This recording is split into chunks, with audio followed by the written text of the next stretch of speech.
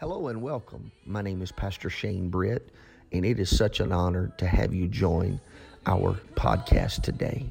I pray that you will find something uplifting and encouraging in the word you are about to hear. Also, please feel free to connect with us via Facebook, YouTube, and Instagram. I'm so excited about what you're about to hear. Let's dive right into the Word of God. Honored that you are here in this Wednesday night Bible study. For those of you that are watching online, thank you so much for joining us and letting us into your world. And we're here today or tonight in the house of the Lord, and we want to go before the Lord in prayer. We have several needs that we need to bring before the Lord. And we want to remember Brother and Sister Dodd's daughter, Kim, in prayer, that the Lord would touch her body, sick in her body. We want to remember Crystal and Heath in prayer, that the Lord would touch and strengthen and heal. We have several others that are under the weather. Let's continue to remember Sister Jones in prayer, that the Lord would just continue the miracle. I did just receive a text message, and Sister Lindsay is on the way to the hospital.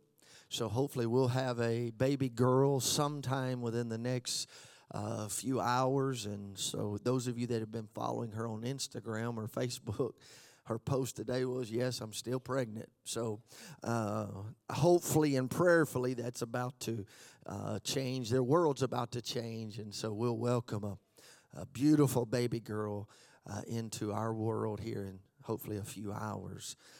But those of you that are here tonight and you have a special need tonight, we want to take these before the Lord in prayer, and let's just lift them up tonight if you have that need. Father, in the name of Jesus, I thank you that we are here in your presence. I thank you, God, that you have walked in to this house to meet us here, Lord.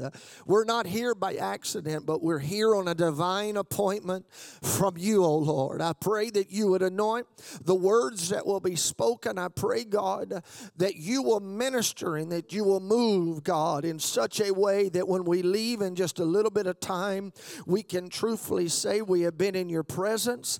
I pray for those that are sick. I pray for those that are shut in. I pray for those, Lord, tonight, God, that cannot be here for various reasons. I pray a covering over your church and over your people. In the name of Jesus, we pray. And everybody say amen. Why don't you just clap your hands unto the Lord right now? Hallelujah. Hallelujah. So glad you're here. As you remain standing, I'll read our text and jump right in. You should have received a syllabus that you can fill in the blank. James chapter 1, 2, and 6. My brethren, count it all joy. Somebody say all joy.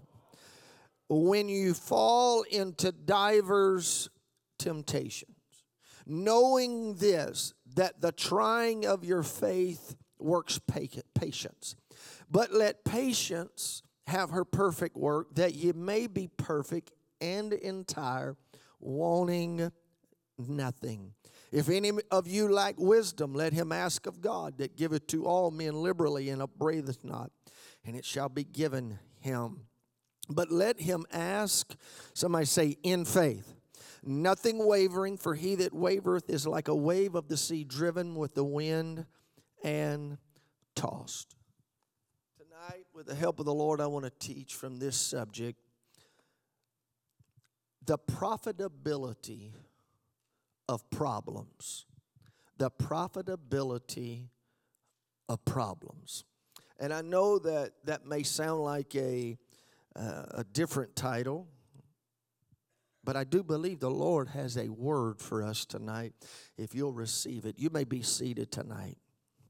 As I began to study for this lesson and prepare my heart for what God was going to speak to this church, I began to read and reread the book of James. I've been in the book of James for the last several weeks studying. And tonight I just felt led on this Wednesday night in December to look at how I and how we as a church can profit from our problems. Many times we look at our problems as a distraction. We look at our problems as a burden, and sometimes they can feel that way. But James is the most practical book in the New Testament, and it almost gives us a how-to manual for Christian living. I want to live my life. I want us to live our life according to the word of the Lord. If you want to do that, say amen. And when I begin to read this afresh, and I began to look at James's writing style and how he was writing. All of the Pauline epistles are nothing more. When you look at Romans all the way to Revelation, they're letters to the church or to churches. So when you look at it, you would think the man writing the letter, you would figure that he would kind of warm up and kind of ease into the subject that he was going to bring. But when you begin to read the book of James, he just drops a bomb in chapter 1 and verse 2 when he announces who he is, James, the servant of God, and the Lord Jesus Christ, to the 12 tribes which are scattered abroad, greeting. And verse 2, he says, consider it pure joy whenever you face trials of many times, of many kinds. How would you... Now begin to think about this. How would you like to get a letter handed to you that way? This is a letter from me, James. You've got problems, but be happy. Now, when you think about this, there's no way I could be happy. Or you don't know my situation, James. But the key in the phrase, and we miss it. Consider it pure joy, my brethren, when you face trials of many kinds, because you know the testing of your faith develops perseverance. Here's where I want you to get tonight. Your attitude is determined by your understanding. Rejoicing is not just positive thinking, but it's based on facts. When we understand who already knows who we are, what we're going through, what we're facing, it can cause our attitude to shift into the proper perspective. And that's when trials become profitable. When we do face various kinds of trials, many kinds of trials, when our attitude and when our spirit is already anchored that He already knows. He knows what I'm facing. He knows what my children are doing. He knows what I'm facing at work. He knows where I'm at. If we can leave this service with an understanding, He knows. And if He knows, I don't have to worry. If He knows, I can be encouraged. If He knows, then I can get happy because He knows. But there's 4 facts that I want to bring out that will help you in this holiday season and as we get ready to go through the new year.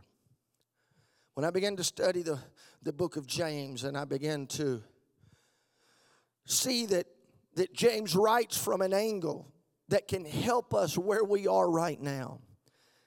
And I came with 4 facts of life that we need to know about trouble and problems. Number 1, if you're writing down. Because sometimes we feel like we're the only ones going through anything. We feel like we're the only ones that are facing what we're facing. But if I can help us with the problems of life, number 1, if we can understand, problems are inevitable. Scripture doesn't say, if you encounter problems, consider it joy. But whenever, you can count on it. You're going to have problems. If you don't have problems, we probably want to check your pulse because problems are a fact of life.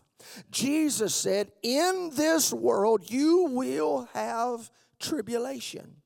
Peter said, don't be surprised when you have problems. So if we can just settle the fact, we can count on it. Problems are not an elective in life, but they are a required course. You don't get out of them by saying you don't want to have any problems. Nobody's immune take a problem vaccine all you want to. You're still going to get problems. It don't matter. It's part of life. Matter of fact, Scott Peck in The Road Less Traveled, the first sentence in his book, he said, life is difficult. There's probably no other way to describe life better than that. Life is difficult. It's inevitable that you will have problems in life. I thought you was going to preach encouraging. I am. Just hang on.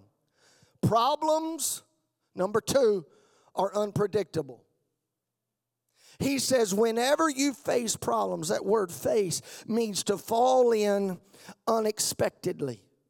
I wish I could program, or I wish I had just some type of foresight of problems going to come tomorrow. I'm going to have a flat tire. My vehicle's going to run hot. I better be prepared. We don't have that privilege. Sometimes life just happens. When you look at that word face, it's the same word. In the Greek, it says to fall into unexpectedly. It's the same word used in the story of the Good Samaritan. When the man fell among thieves, it was unexpected. It was unexplainable. Trials are not planned. We seldom can anticipate the problems we're going to experience in life. That's probably good, because if we could anticipate them, we'd run away from them and wouldn't get the benefit from them. I just said a mouthful right there. We don't plan a flat tire, and I already said, we don't plan a family crisis. They're unplanned. They're unpredictable when we least expect them. That's what makes a problem a problem. Often it's inconvenient when you fall into it suddenly. I didn't plan on that. I didn't budget for that. I wish I'd have been more prepared for that. It's unpredictable. Number 3, problems of many kinds. Problems come in all shapes and sizes. One thing about problems, you don't get bored with them because they come in a wide variety. Have you ever tried to match paint? We've got a couple painters in our church. The word for the Greek, many kinds, is literally multicolored. There are problems of many shades and many varieties. They vary in intensity, they vary in variety, and they vary in duration.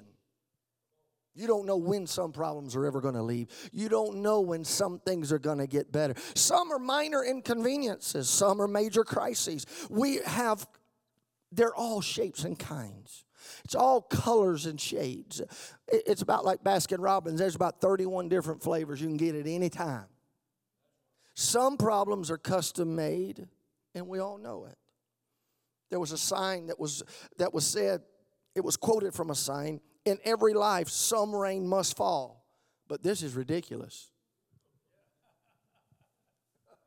Somebody's saying amen about right now. It rains on the just and the unjust, but this is ridiculous. We need a little relief over here. Ever felt like that before? Lots of varieties of problems in life. I'm just trying to help you. You're not going crazy.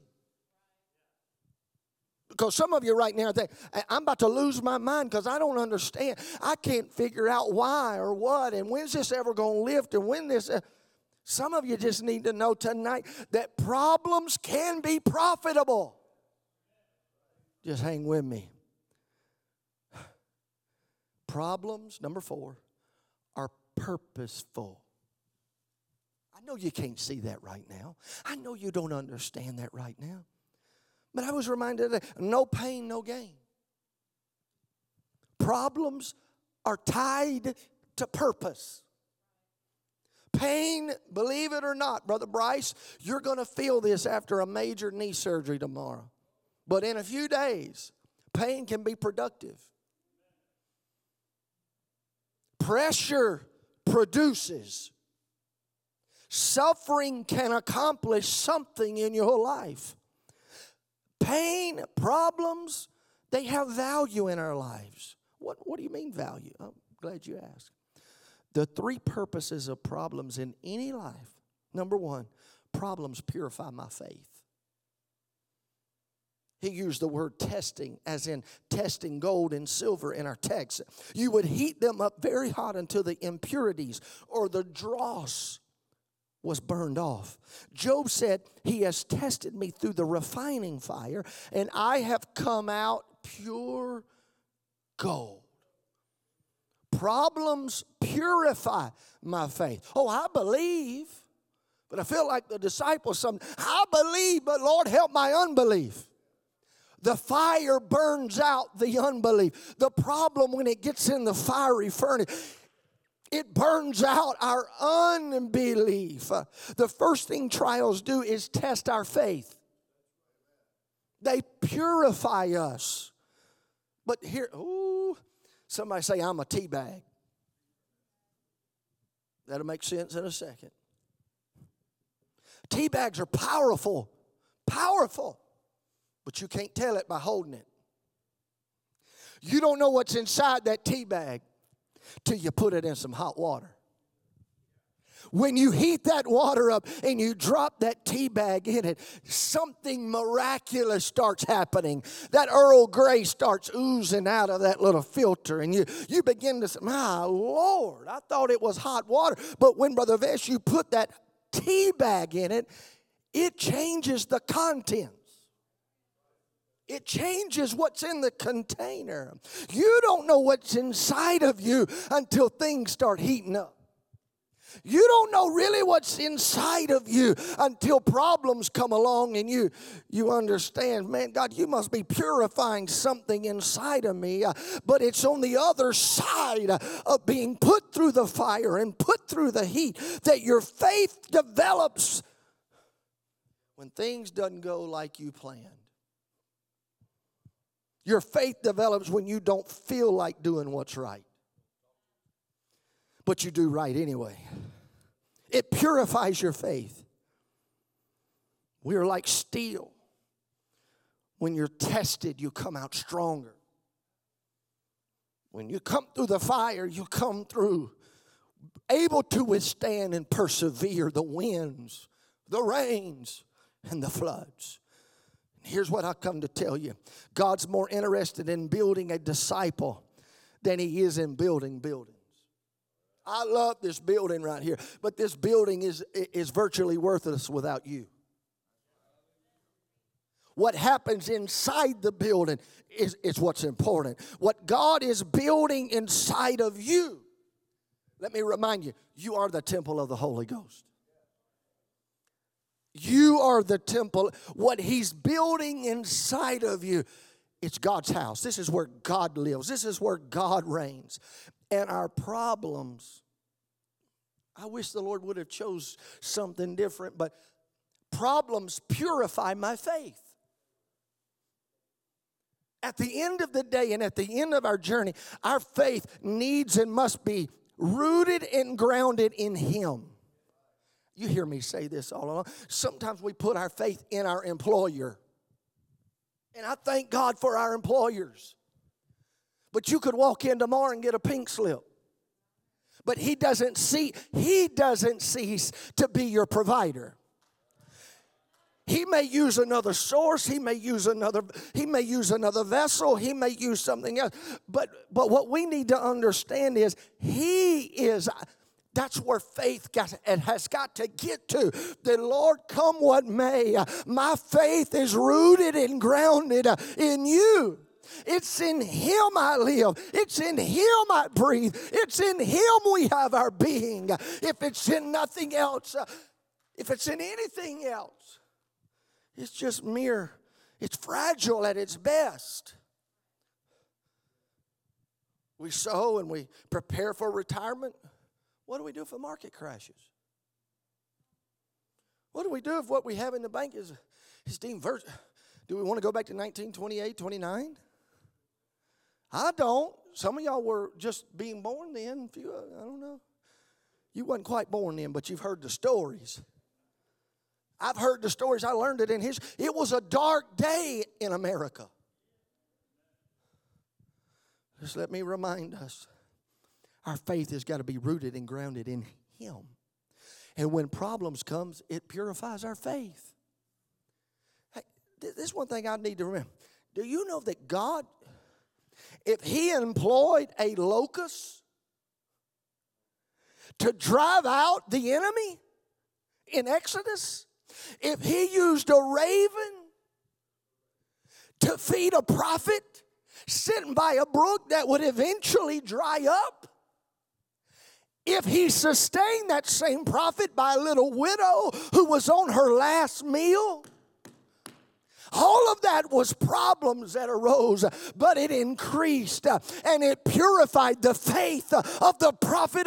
Even prophets need to be encouraged. Even men and women of God need to realize I am his and he is mine and he has my life in the palm of his hand. If he can speak through a donkey, if he can speak through a rooster, don't think he's not mindful of you. Don't think he doesn't know the affairs of your life. Problems purify your faith. And here's number 2 of that portion on your syllabus. Where the problems are purposeful. Problems fortify our patience. The testing of your faith develops perseverance.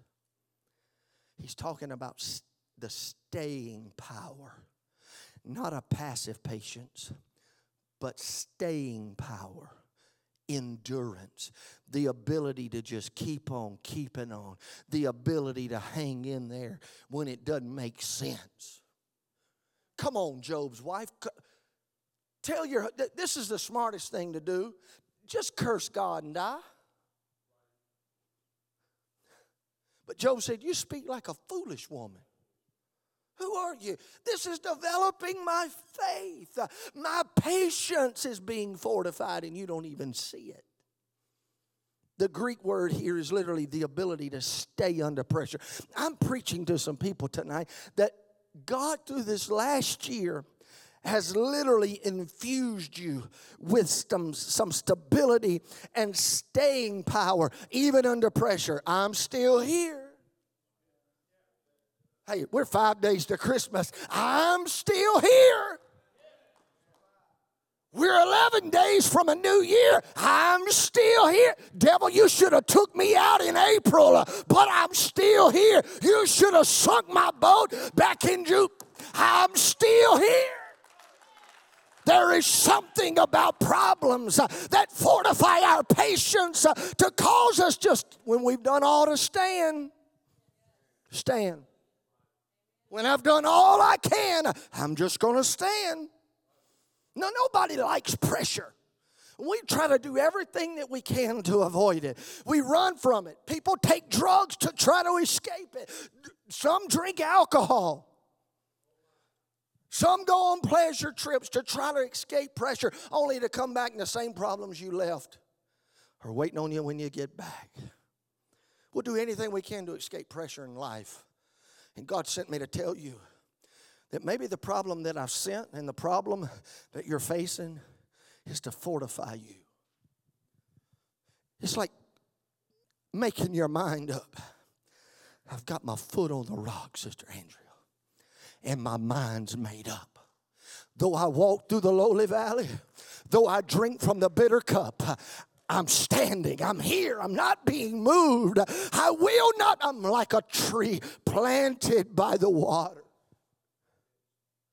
God uses problems in our lives to teach us. Hear me in the Holy Ghost. God uses problems in our lives to teach us how to handle pressure and to never give up. Have you ever prayed for patience only for problems to get worse? I've realized when I look back, I'm a whole lot more patient now than I was a few years ago. I'll endure a whole lot better now than I would have a few years ago because my faith has grown and my endurance to stand has grew. How does God teach you patience? By everything going your way? No. God teaches you patience on 565. Can I get a witness? At 7:15, 7:30 in the morning, trying to get to work. God will teach you patience in a grocery line. God will teach you patience at the DMV. God will teach you patience working with your children. God will teach you patience in the waiting periods of life. We live in a comfortable and a convenient society. Probably the greatest detriment to our society was the invention of fast food. One of the greatest detriments. Now, we love it. We partake of it. But it created something in our culture. It's now, how fast can I get you ordered, get the order made, get you out of that window, and I measured on my quickness. I measured on how fast I can go to the next. And we've lost the art of waiting. We've lost the art of getting in the kitchen and taking 2 hours to get supper ready. We've lost the art of the joy of the journey of making a meal. Because I can get a number 3, be out of the line on a good day, 3 to 5 minutes or less. We want it now. Somebody say now. We want our problems fixed now. We want our prayers answered now. First time we pray, we want an answer. When God doesn't know, why hadn't you answered my prayer, God? I prayed it. You should have. And we get so programmed. We want it now. We pout at God because He ain't answered our prayer now. God's saying you missed the whole purpose of why I put you in this season. God teaches you patience in the waiting periods of life. Because we live in a comfortable and a convenient society, it has bred something into our culture and into the church. We want it now. At the touch of a finger, we can Google anything. We want something ordered, I can sit in my chair in my living room and I can have it in 2 days. It used to be, and my kids, we had this conversation this past week, I would ask for something October-ish, or even earlier, maybe summertime, I would ask my mother and father for something. And the first thing, you got to wait till Christmas. Anybody remember doing that? Anybody remember getting a Sears Roebuck catalog? It's about that thick. And we'd go through and circle what we wanted. We had to wait till Christmas. That was the big day that you got gifts. But my Lord, I got a cart. My wife, babe, if you're in the nursery, I'm not looking. But I can promise you there's some stuff in the cart that all she's got to do is touch. And it'll be here in 2 days. Matter of fact, there's a rule. You can't go into Amazon right now because some of your Christmas is in the cart. None of y'all's living none of this right now. But endurance is a rare quality. Can I get a witness? Endurance today is a real quality and a rare quality. Don't like this job? I'll go get another job. Don't like that job? The days of people working at a job 35 and 40 years, it ain't happening. My mom and dad retired from they worked at the same companies my whole life. One worked 35 years, one worked 37 years. We want something different. And I'm not saying if you quit your job, that's a bad thing. Sometimes better opportunities, blessing, I get it. But endurance. Tough times don't last, but tough people do. Lombardi said, when the going gets tough, the tough get going. So, if problems purify my faith and problems fortify our patience. I love this last one. Y'all ready? Got your pen ready? Problems sanctify my character. Ooh, it's about to get good right now. Problems sanctify. What do you mean problems sanctify? Oh, your problems have the opportunity to make me like Jesus. Now we sing the song, to be like Jesus, to be like Him. All I want is to be like Him. You know what happens? Problems help me mature. That was last week. But if problems sanctify my character, and problems make me like Jesus, and problems help me mature, and problems help me to grow, there's profit in my problems. There's profitability in my problems. Do you realize the testing of your faith produces perseverance, that you may be mature and complete, not lacking anything? Are you telling me, Pastor, that if I don't have problems, that I can't be lacking in anything? No, according to Scripture. The testing of your faith comes through problems and trials. The long-range goal of God, His purpose in our lives, is maturity. God wants us to grow up. He wants us to mature. And in this Christian, in this Spirit-filled life that we are called to live, character is the bottom line. Too many have absolutely no idea God's agenda in their life. They don't know what's happening, and as a result, they are overwhelmed by their problems. Now, sometimes I shake myself, Lord, I don't know what you're doing. I don't know. But if it's on God's agenda, it's on my agenda. If God said, it's already come through my fingertips before it ever got to you, I'm okay. It's going to be okay. God's got this. The number one purpose in your life, I believe this from the Holy Ghost. God's number one purpose in your life is to make you and I like Him. God is much more interested in building my character than He is making me comfortable.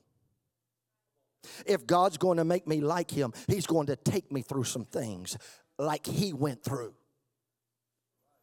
There were times when Jesus was lonely. There was times Jesus was fatigued. There was times that Jesus was depressed. There were times that Jesus was discouraged. There was times in Jesus' life where He was hungry. There were times that He did not have a roof over His head. There were times in His life where He was not understanding in full detail who He was and what His mission was. You must understand, for 30 years He was a carpenter. He was trying to figure out what He was doing. And then all of a sudden He was led into a wilderness. Not only was I confused by the leading of the Spirit, not only, why did you wait 30 years and why did you wait? He was building his character to get him to a point where he could go on a 40-day fast, where he could be tempted of the devil. So everything in his heart and everything in his mind and everything would be purified and purged, so that when he came out, he went in led by the Holy Ghost, but he came out full of the Holy. Ooh. See, problems, sometimes you're led into them by God, but when you come out of them, you're full of Him. You're full of His presence. You're full of His Spirit. You're full of what God intended for you. Problems sanctify my character. If I'm going to be made like Him, He's going to take me through things. The Bible says there are two ways that God makes us like Him. Number one, through the Word of God. John 17:17. Sanctify them through thy truth. Thy word is truth. James 1:22-25 through 25. The Word makes us like Jesus. When you understand through the Word, it builds our character and matures us. But even if you read the Bible 2 hours a day, how many hours of your life are you not reading the Word of God? God demands even more of us than what we are freely able to give, because I'm competing right now in 1 hour's time. It's 7:35. We're going to spend about an hour together. But I'm competing against how many other hours in the day trying to rebuttal every lie the enemy has told you. Trying to rebuttal everything you've watched on TV or what you've heard on the radio or what you've seen on the internet. I'm trying to put into you principles. But when you get into that word every day and you meditate on it day and night, what you're doing is sanctifying your character. You're preparing yourself to be more like Him. Through the Word of God, this is how we're made like Jesus. And number two, through the circumstances of life. Through the circumstances of life. James hits this right on the head. So many say everything was growing. Oh, if I've heard this one line multiple times, it's this one. Everything was going great when I first received the Holy Ghost and was baptized in Jesus' name. Then all the problems came. Maybe God doesn't love me. Maybe I shouldn't. Maybe I'm not even saved. Maybe I'm not even the person who I claim to be. Maybe I missed it somewhere in life. But here, your pastor, you're exactly where God wants you. You're in a character course. He's making you like Him. So cancel all the doubt, cancel all the fear. You're right where He placed you. If God brought you to this service tonight, you're right where He wanted you to hear the Word of God. And what Paul wrote to the church at Rome in 8:28, we know all things work together for good. Not all the things are good, but they work together for good if we love God and are called according to His purpose. The secret of this one verse is found in verse 29. For whom He did foreknow, He did predestine to become conformed to the image of the Son of God. Why do all things work for the good? In order to make me like Him. Ephesians said, we are God's workmanship. God wants to make a masterpiece out of us. He wants us to be mature and complete and lacking nothing. That's the picture of Christ. That's what He wants us to be like. So this is what you need to know. And there are 3 things you need to do. Everybody handling this okay? How? Let me word it this way. I'm going to give you 3 things to do that's going to radically change your life by answering a question. How do you handle your problems? How do you handle your problems? Worry, fear, anxiety, depression. I go back to fear of the unknown. Fear of tomorrow, worried about our children. Been there, done that. Worry about their future. I have one graduated college in a master's program. Little worry set in. I said, no, we're not going to do this. She's right in the palm of God's hand. God's brought her this far. And today, God opened up an opportunity for her to do everything we had prayed for. One phone call, God handled what could have been an opportunity for us to worry and fear and fret. We wanted one direction, and I just never felt at ease about it. So we took it to God in prayer, and God just one door after another door. And here we are tonight. How you handle your problem. Well, I love getting on Facebook and telling everybody how bad my problems are. I love telling the world how I'm just ready to have a pity. Nobody likes coming to that kind of party. Nobody brings presents to a pity party. Nobody does. So I'm going to tell you how to handle your problems properly. Now, some of you're going to lose your right to complain. You're going to lose your right to fuss. You lose your right to, have a bad day tomorrow. Because you're going to remember what I'm going to say. How to handle your problems. Number 1, rejoice. You mean I got to get joy? You mean I got to talk positive and I can't be negative? Consider it pure joy whenever you face trials. That's what James wrote, that letter to the church. But let me help you. Don't misunderstand what I'm saying. He's not saying be fake. He's not saying put on a plastic smile and just pretend everything's okay. God never asks us to deny reality. He doesn't mean some kind of psychological, showmanship. We don't rejoice for the problem. We rejoice in the problem. There's a big difference. We don't thank God for the situation. Why would I thank God for something evil? But I thank God in the situation. One of the most misunderstood verses in the Bible is in 1 Thessalonians 5:18. In everything give thanks, for this is the will of God concerning you in Christ Jesus.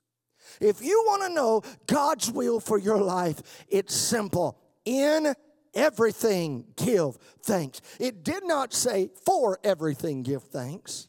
Why should I thank God when I get a bad doctor's report? Why should I thank Him for an accident? Why should I thank Him for that fight with my spouse? Thank you for, I just lost my mother and father. No. What kind of God do we think He is?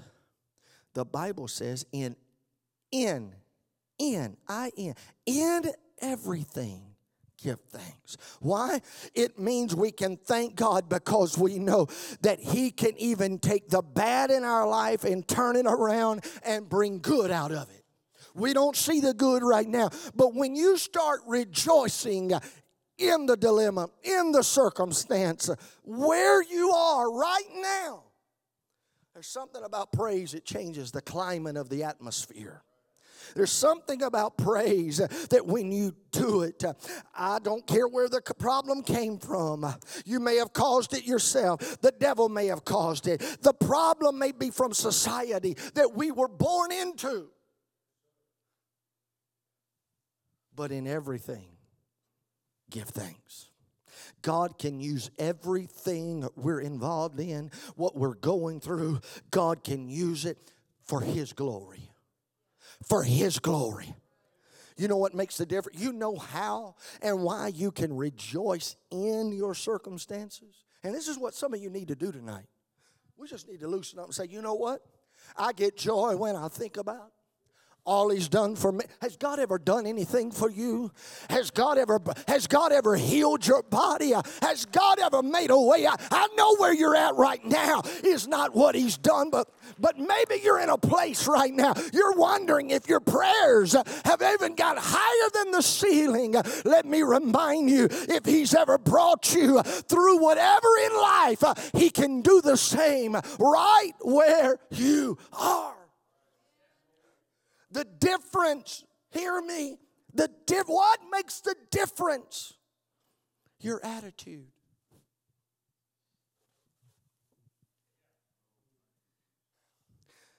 Your attitude says, consider it pure joy.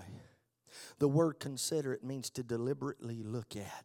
It means to evaluate, to make up your mind once and for all. While I'm living in the present, I look to the forward benefit of this problem. I don't know, I don't understand why you've allowed it. But consideration is a choice. Although I can't control the circumstances that happen to me in life, I can control how I respond to them. I can't control many times what comes my way. I can't control it, but I can control what I do. That's why on a Wednesday and on a Sunday, when we're all by ourselves, we're in a car, we're on a job, we can lift our voices and lift our hands and say, God, in everything I'm giving you thanks. It's the consideration that trouble's not going to last always. You are going to complete what you started. He that hath begun a good work. You need to hold on to that word. I need to let my attitude shift and say, you know what? He's got this. He's got them. He's got control of this. He's got the reins in His hand. It's how I respond. Here's what I've learned. Short life, almost 50 years. You get to choose to rejoice in the situation. Even when I don't feel like it. Even when things aren't going right. Problems do not automatically produce blessings. For some people, problems destroy them. You either will be bitter or better. The difference between bitter and better is in one letter, I. If you're going to be bitter or you're going to be better, it's going to come down to the I. You. It's what I do. It's the choice I make. I'm going to continue to go down this trail. I'm going to continue to. That's what I choose. But bitter and better is determined by one. I make the difference. I control my attitude. Problems break some people and make people brittle. It's how you choose to respond. I choose to rejoice in my problems because it's profitable. It's your choice to choose. It's your choice to choose. Number 2, how to handle your problems. Rejoice. Number 2, request. Somebody say pray. Of all times to pray, pray when you've got problems. What do you pray about? Verse number 5, if any of you lack wisdom, you should ask God, who giveth generously to all without finding fault, and it will be given to him. You ought to pray for wisdom when you're in the middle of problems. Why should I pray for wisdom? Why should you pray when you have problems? You ready? It's so revelatory. Because you won't waste an opportunity to grow. See, if you're not careful, you'll get bitter at God and you won't grow. But if you embrace the season and you start praying for wisdom, wisdom helps you understand what's going on around you. Wisdom helps you understand, I didn't understand that. But when I started praying, I started seeing things, and I started understanding where these spirits were coming from. I started understanding why this attack may have come from this direction. I don't want to lose an opportunity to grow. If I don't learn in this time and in this season, it's going to be one more lap around the desert. Ask the children of Israel. You're talking about a less than 2-week journey to the promised land that took them 40 years? Come on. They could never get it together. They couldn't quit murmuring and complaining. They couldn't get their mouth aligned with where they were going. Oh. Don't talk yourself out of your promised land. Don't talk yourself out of what is destiny awaiting you. What looks like a problem may be a promise in disguise. Now that's from the Holy Ghost right there. What looks like a problem may be a promise in disguise. God will give you another opportunity. Learn from the problem. We become overwhelmed when we don't understand what God's doing. That's why you pray for wisdom. Wisdom is seeing life from God's point of view. That's why. You want to know why? Those of you that have served under or been under our pastorate, you understand. Pastor's always going to lean on the side of mercy. Because I always try to see life from God's point of view. How many want the judgment of God in your life? Even the best that you've lived, the best of your best days, I still wouldn't want to stand before an unmerciful God. And if I want to stand on the side of mercy. I don't know if a person can have too much mercy. I want to flow from the avenue of mercy. Wisdom is seeing life from God's point of view. Pray for wisdom to understand the problem. One other thing I've learned in life, be careful the mercy you refuse unless you've walked in their shoes. You don't know what they've been through. You don't know what they faced. Be careful to issue judgment when you haven't understood the cost of mercy. Request. Pray. There is no situation of life that you can't learn from if you have the right attitude. Well, you don't know what I've been. You don't know that bitter divorce. You don't know what happened to me. You can learn from that if you have the right attitude. You don't know that rejection. You don't know that, but no, I don't. But he does. But if I have the right attitude, I can learn from it. And there's some things in my mind, I'll never go through that again because my attitude's changed. And when your attitude's changed, you don't have to ask why or what. You can allow, God, you allowed it. Yes, maybe I did make some poor choices. Yes, I didn't take life seriously. Yes, on a lot of things. But if I can understand one thing, that my problems purify my faith, fortify my patience, sanctify my character. I'm not the same person I was 27 years ago. I'm going to use a football analogy, so please forgive me. And I know there's not a lot of Alabama fans in here. I got one, Brother Brian is. Do you realize the committee ruled against an undefeated ACC champion? And one of the main points in all of this, to get them in the top 4, I heard it say by commentator after commentator. Yes, they had one loss. But one after I kept hearing, they're not the same team as they were in week 2. They're not the same team. You're not the same person you were a few years ago. God's plan has worked in your life. Yes, those things happen to you, but how you respond qualifies you in the here and now. Some of you are holding yourself hostage to things that happened in your life 20 years ago. You're disqualified. You're not the same person as you were. Those problems have taught you, has molded you, has made you. Sometimes you just got to take a time out and say, okay, God, I'm praying. What do you want me to learn from this? Because I can't do this anymore. I can't walk this road. I can't keep doing the same thing over and over. What characteristics in my life do you need to develop in me?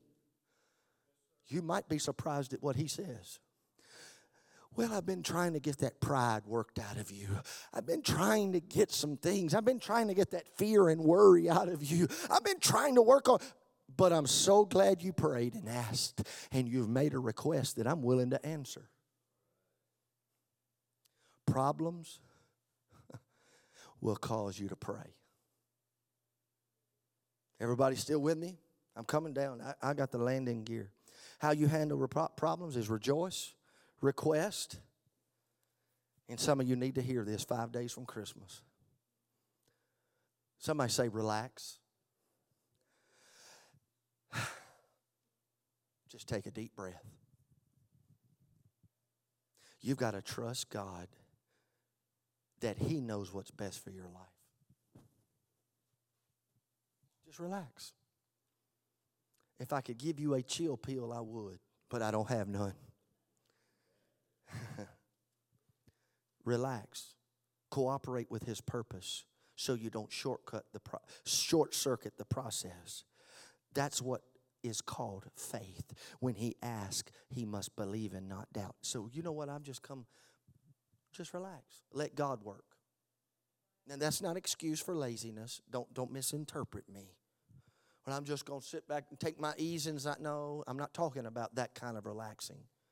It's a calm assurance. God's got this. I'm doing everything I know to do. I've done all I know to do. Now just relax. Take a deep breath.